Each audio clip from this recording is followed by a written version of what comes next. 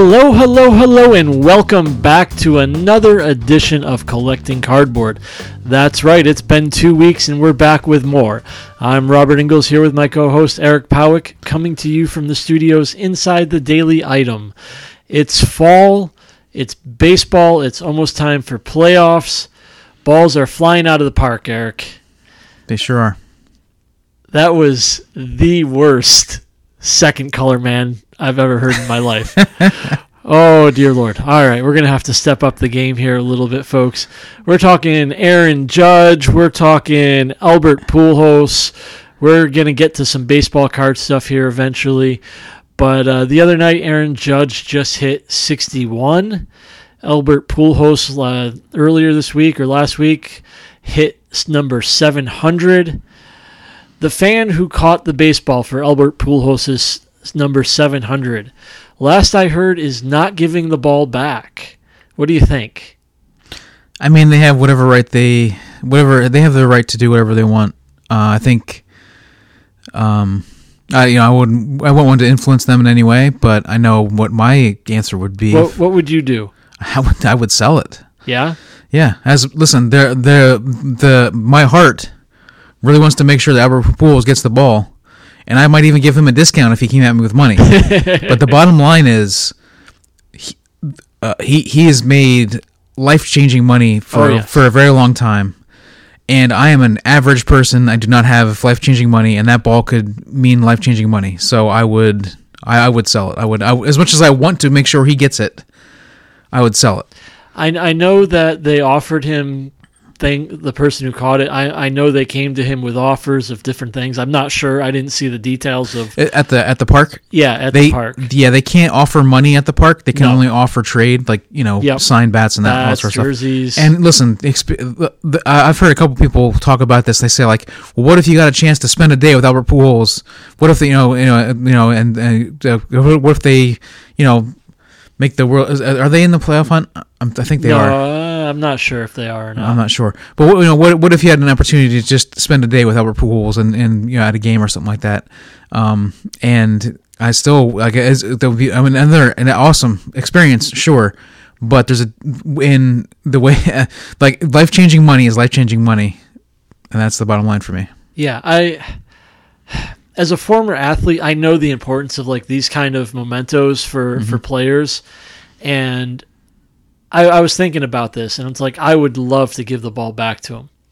Would love to give the ball back to him, get a couple signed things or whatever. At the same point, I'm thinking I've got a wife, I've got kids, I've got bills. Like, I don't know how much that ball is going to go for. I've seven figures easy. Yeah, I've seen people toss out different numbers. It's going to go for a lot of money, a lot more money than what I have. I would be really hard-pressed to give that ball back, knowing what it could do for my family. With that said, did you see the bounty put out on Judge's 60-second ball? One of the major auction sites put a $2 million bounty on Aaron Judge's 60-second home run ball, granted that he hits it. Right. That if that ball is verified, that auction house is going to pay $2 million. I'm sorry, Aaron Judge. I'm selling that baseball for $2 million. Yeah, same. Listen, I'm a huge Yankees fan, but I would definitely sell it. Same thing. I really hope that he gets it. I hope that I can do a deal with him to sell it. But the bottom line is, again, you're talking about a ridiculous amount of money that most people in America have no chance of seeing. So. Yeah. Like, hey, maybe when he signs his new contract, if he offers me $2 million, by all means, I will gladly do that. It's like I hate to see that not go to the guy, but for an average person like you and me, man, that would be foolish to turn up our noses at that kind of cash. Right. All right. With that said, we're going to be back with more of Collecting Cardboard.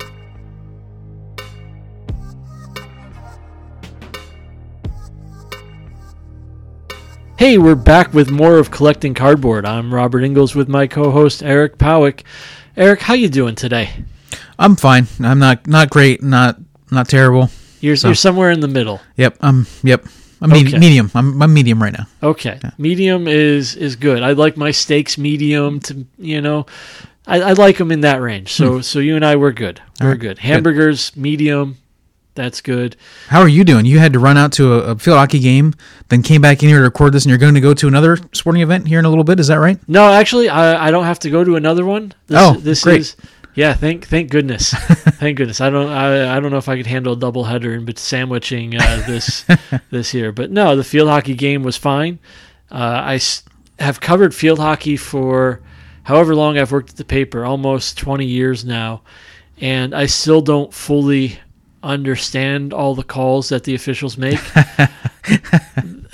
Whistles blow an awful lot. For anybody who has never watched a field hockey game, the refs blow the whistles. Officials blow the whistles all the time. It's constant. It's almost constant. And the players sometimes are just like, okay, whatever, and go about their business, and it's all good. I'm one of those people. I've covered it. I still don't understand all of it. I get some of it. Can't play with the ball with your feet. I get that. Mm-hmm. It's not soccer. Yep. That's okay. So anyways, I have to call myself out on the show and officially say that I'm an idiot. I think it's too harsh, but I'll let you keep going for now. You think it's too harsh? Yeah, okay. Yeah. No. Okay. I don't think it's too harsh because we go on the show and we give out advice on what to do with your sports cards and buying and selling and all that stuff. And I didn't follow it the other day. I bought a baseball card off of eBay, a 1960 Jim Gilliam that was graded 6. I looked at the pictures real quick. It was in a holder that looked pretty similar to Beckett's holders. Now, I say pretty similar. It's not exact, but, I got excited. I was like, ooh, it's a grade 6. It's a low bid. When you're in that zone that you get when you see a really cool card with a really good price, and your eyes are kind of a little wobbly, probably. It probably looked exactly like a BGS. Yeah. So I put in a bid, nothing exorbitant. Mm-hmm. It was, a low bid, nothing like out of my comfort zone. And I ended up winning it. And shortly before I ended up winning it, I realized, because I went back to double check, first mistake, always check first. Always look in detail first before placing your bid. I did not do that. That it's actually a mint grading company. And my heart kind of sank because you're like, it's probably some dude in his basement putting out labels, grading cards. But I looked up Mint Grading Company, or Mint Grading Incorporated. Yeah, it was MGI. Is what I remember you saying. Yeah, they're actually out of Canada. They have a legitimate website, a legitimate Twitter presence. I'm not saying they're PSA folks. I'm not even saying they're SGC or CSG. But they're not some guy in his mom's basement with a grading company either. I've seen some feedback from random people out there. It gives me at least hope that the card's okay. The card itself in the picture looked fine. It looked like a 6, give or take. I'll see once I get it in hand. It's coming from Canada. I only paid a whopping $8.50 with shipping and taxes from Canada. That's pretty reasonable. I feel like shipping and taxes from Canada is going to be even more than that just to get that slab to you. I'm not sure how much it costs, but I bet you it's more than $4 probably, right? I have no idea. I'll take a look at the postage once it comes to me. But I didn't follow our own advice here, and I felt kind of foolish. But at least I didn't put myself out like big money for it. So that's the positive, right? Right. And I'm getting a card that I want for my Gilliam run. So that's a good thing.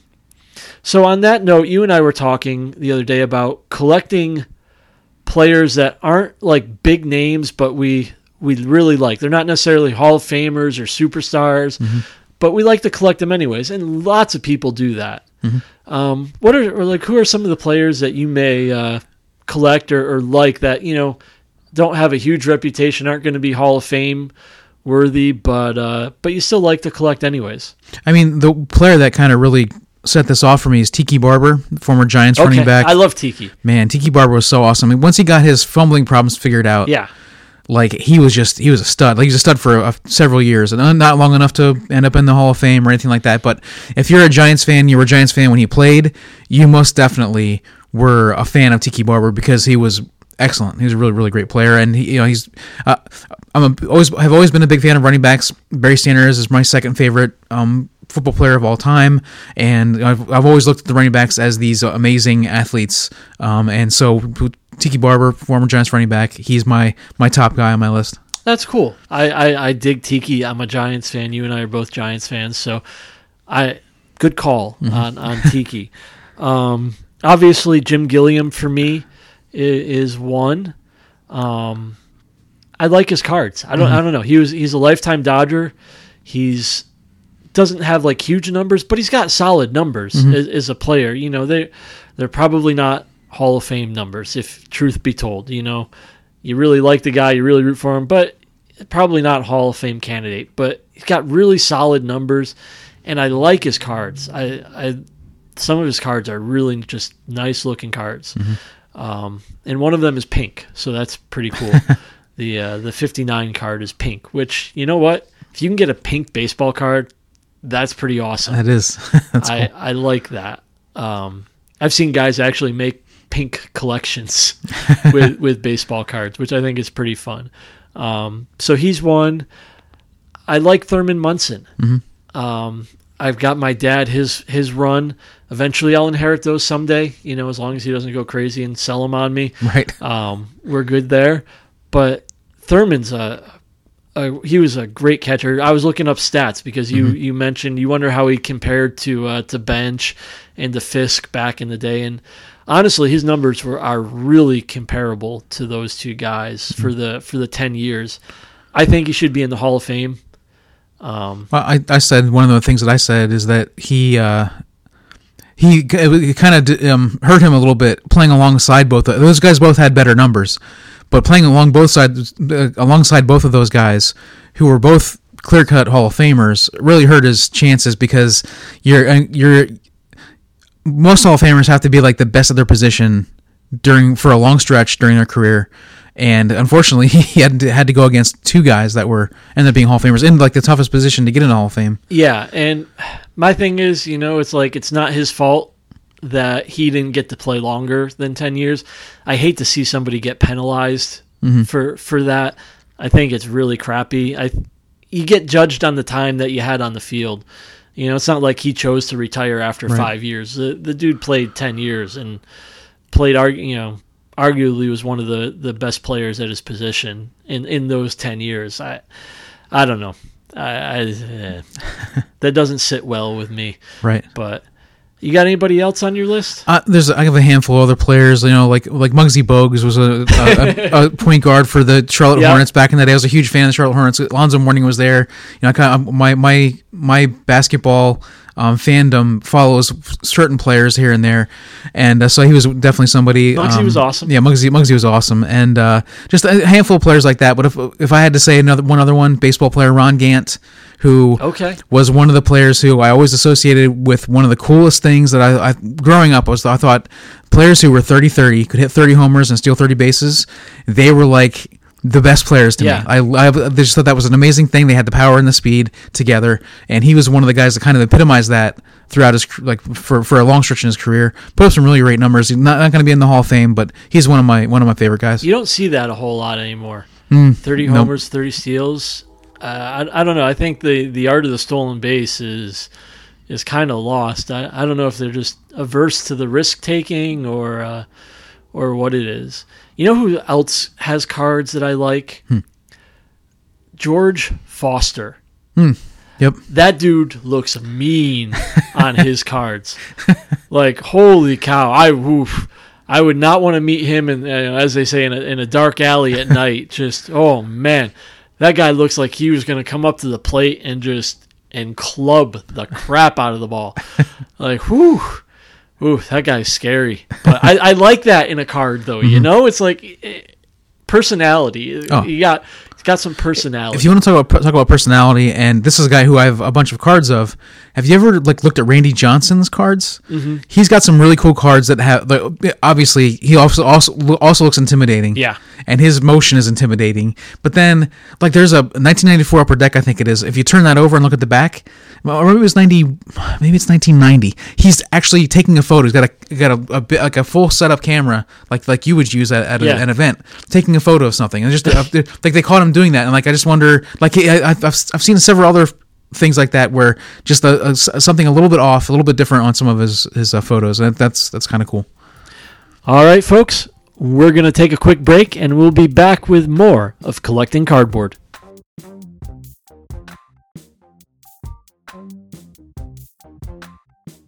All right, thanks for sticking with us, and we're back with more of Collecting Cardboard. I'm Robert Ingalls here with my co-host Eric Powick at the Daily Item in sunny Sunbury, Pennsylvania, where it's actually fall now. It's really nice out.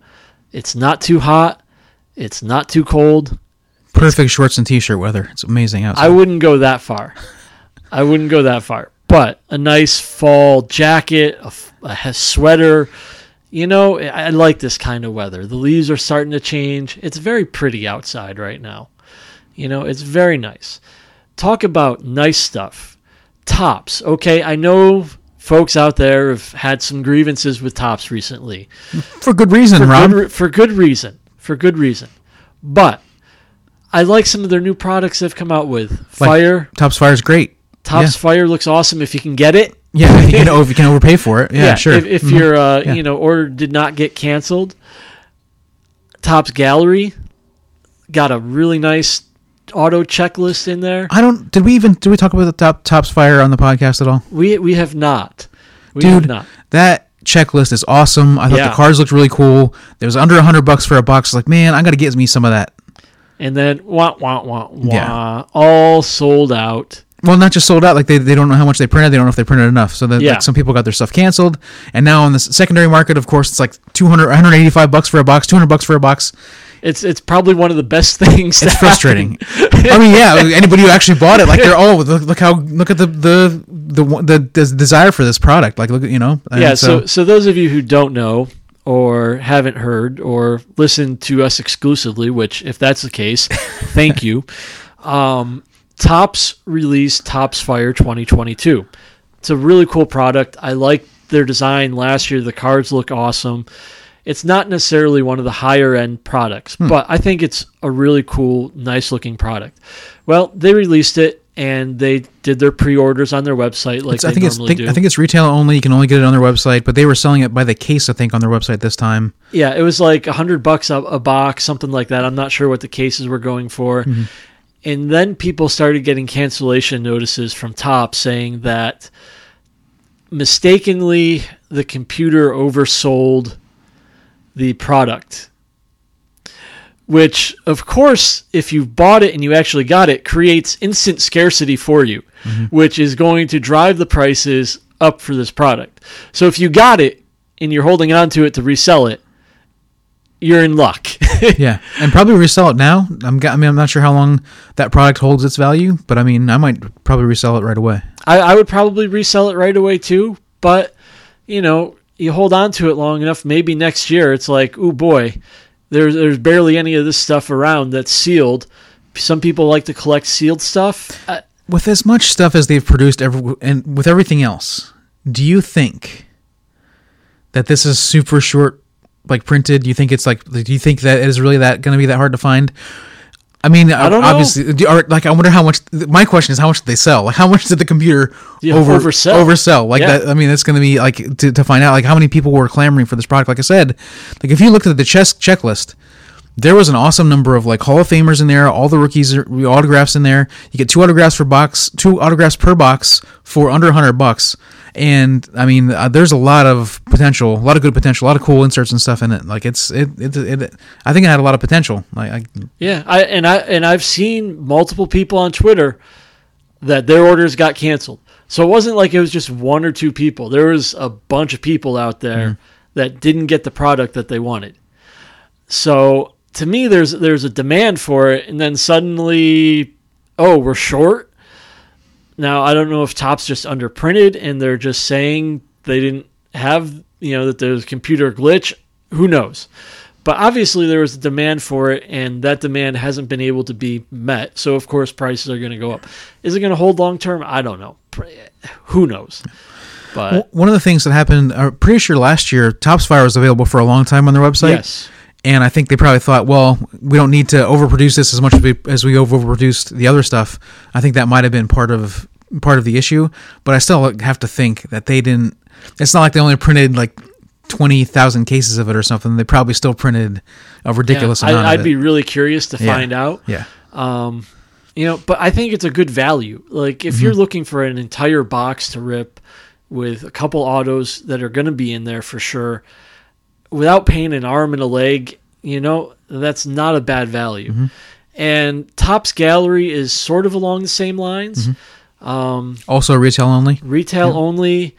It's not quite as big of a box, but 2 autos per is about the odds. Yeah, that 20 packs. It's like 1 in 13 packs per auto, but also the break is you're pretty much almost guaranteed to. If you didn't get one, you got really unlucky. They were going for, last I saw, somebody had posted they found one for $80 at Walmart. Mm-hmm. Just checking eBay quickly, people are asking 100, 120 for them. I've seen some people rip the product, like saying, "Oh, you're going to get 2 autographs of pitchers," which is the dreaded auto to get, unless you're talking like maybe Verlander or somebody who's an absolute stud. But it's got a good auto list on there. You were saying it's got Bobby Witt Jr., it's got Julio Rodriguez, Wander's in there. The rookie checklist is great. But then also there's a bunch of Hall of Famers in there, and like recently retired stars too. Like there's a really good checklist, I think. Yeah, I think some people get caught up in saying, "Oh, it's what? You only the high end stuff is the stuff worth going after." You know what? I don't buy into that.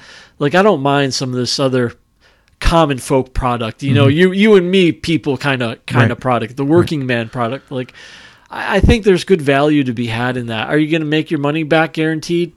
No. I mean, you're also not going to make your money back if you like. Prism is the highest, well, not the highest end. The National Treasures is kind of high end. But when people buy Prism, they're hoping to get a really good colored card that they can then sell and make a lot of money. That's what they're buying it for. They're not buying it because they want to collect it necessarily. They're looking for a huge hit. That's why they're going to pay $1,300 a box or whatever. Where we're willing to pay $80 for a box, and we also are not going to make our money back, but we're not going to spend $1,300. Yeah. We're not going to be able to hit a $10,000 card either. And we're going to hang on to some of those cards. We're going to hang on to a lot more of them than the people buying the Prism probably going to hold on to the Prism. Yeah, I feel like it's for the people who enjoy collecting. I think some of this is there's going to be people to buy it to flip it and resell it, but I think it's a collecting man's product, and there's no shame in that. Nothing wrong with that. Speaking of value, back to Aaron Judge for a second. Somebody I follow on Twitter bought back in the day, she said, so you're talking, this would be around maybe 2017, 2018, a Gypsy Queen Judge Auto rookie card. $50 she bought that thing for. I bet that thing's probably worth a little bit more than $50 right about now. I saw somebody list just a regular Judge rookie card, or not a rookie card, but a regular Judge Auto card for like $1,000 on Facebook today. I'm like, man, good luck if you get it. I hope you do, but too hot to touch right now. Too hot to touch right now. I don't know. Pools prices are a little elevated too. Like anytime something like this happens, or especially something on the lines of about to break the AL record for home runs and or make it into the exclusive 700 home run club. Like those things are both massive things. You can see there's a good reason why these cards are a little elevated now. Yeah, they'll come back down. They'll come back. I'm not saying they're going to go rock they're bottom prices. No. But they'll come back down a little bit, if you wait and you're patient. Speaking of patience, thanks everybody for tuning in. You're going to have to wait another 2 weeks to catch us. Thanks a lot, and we'll see you again in 2 weeks.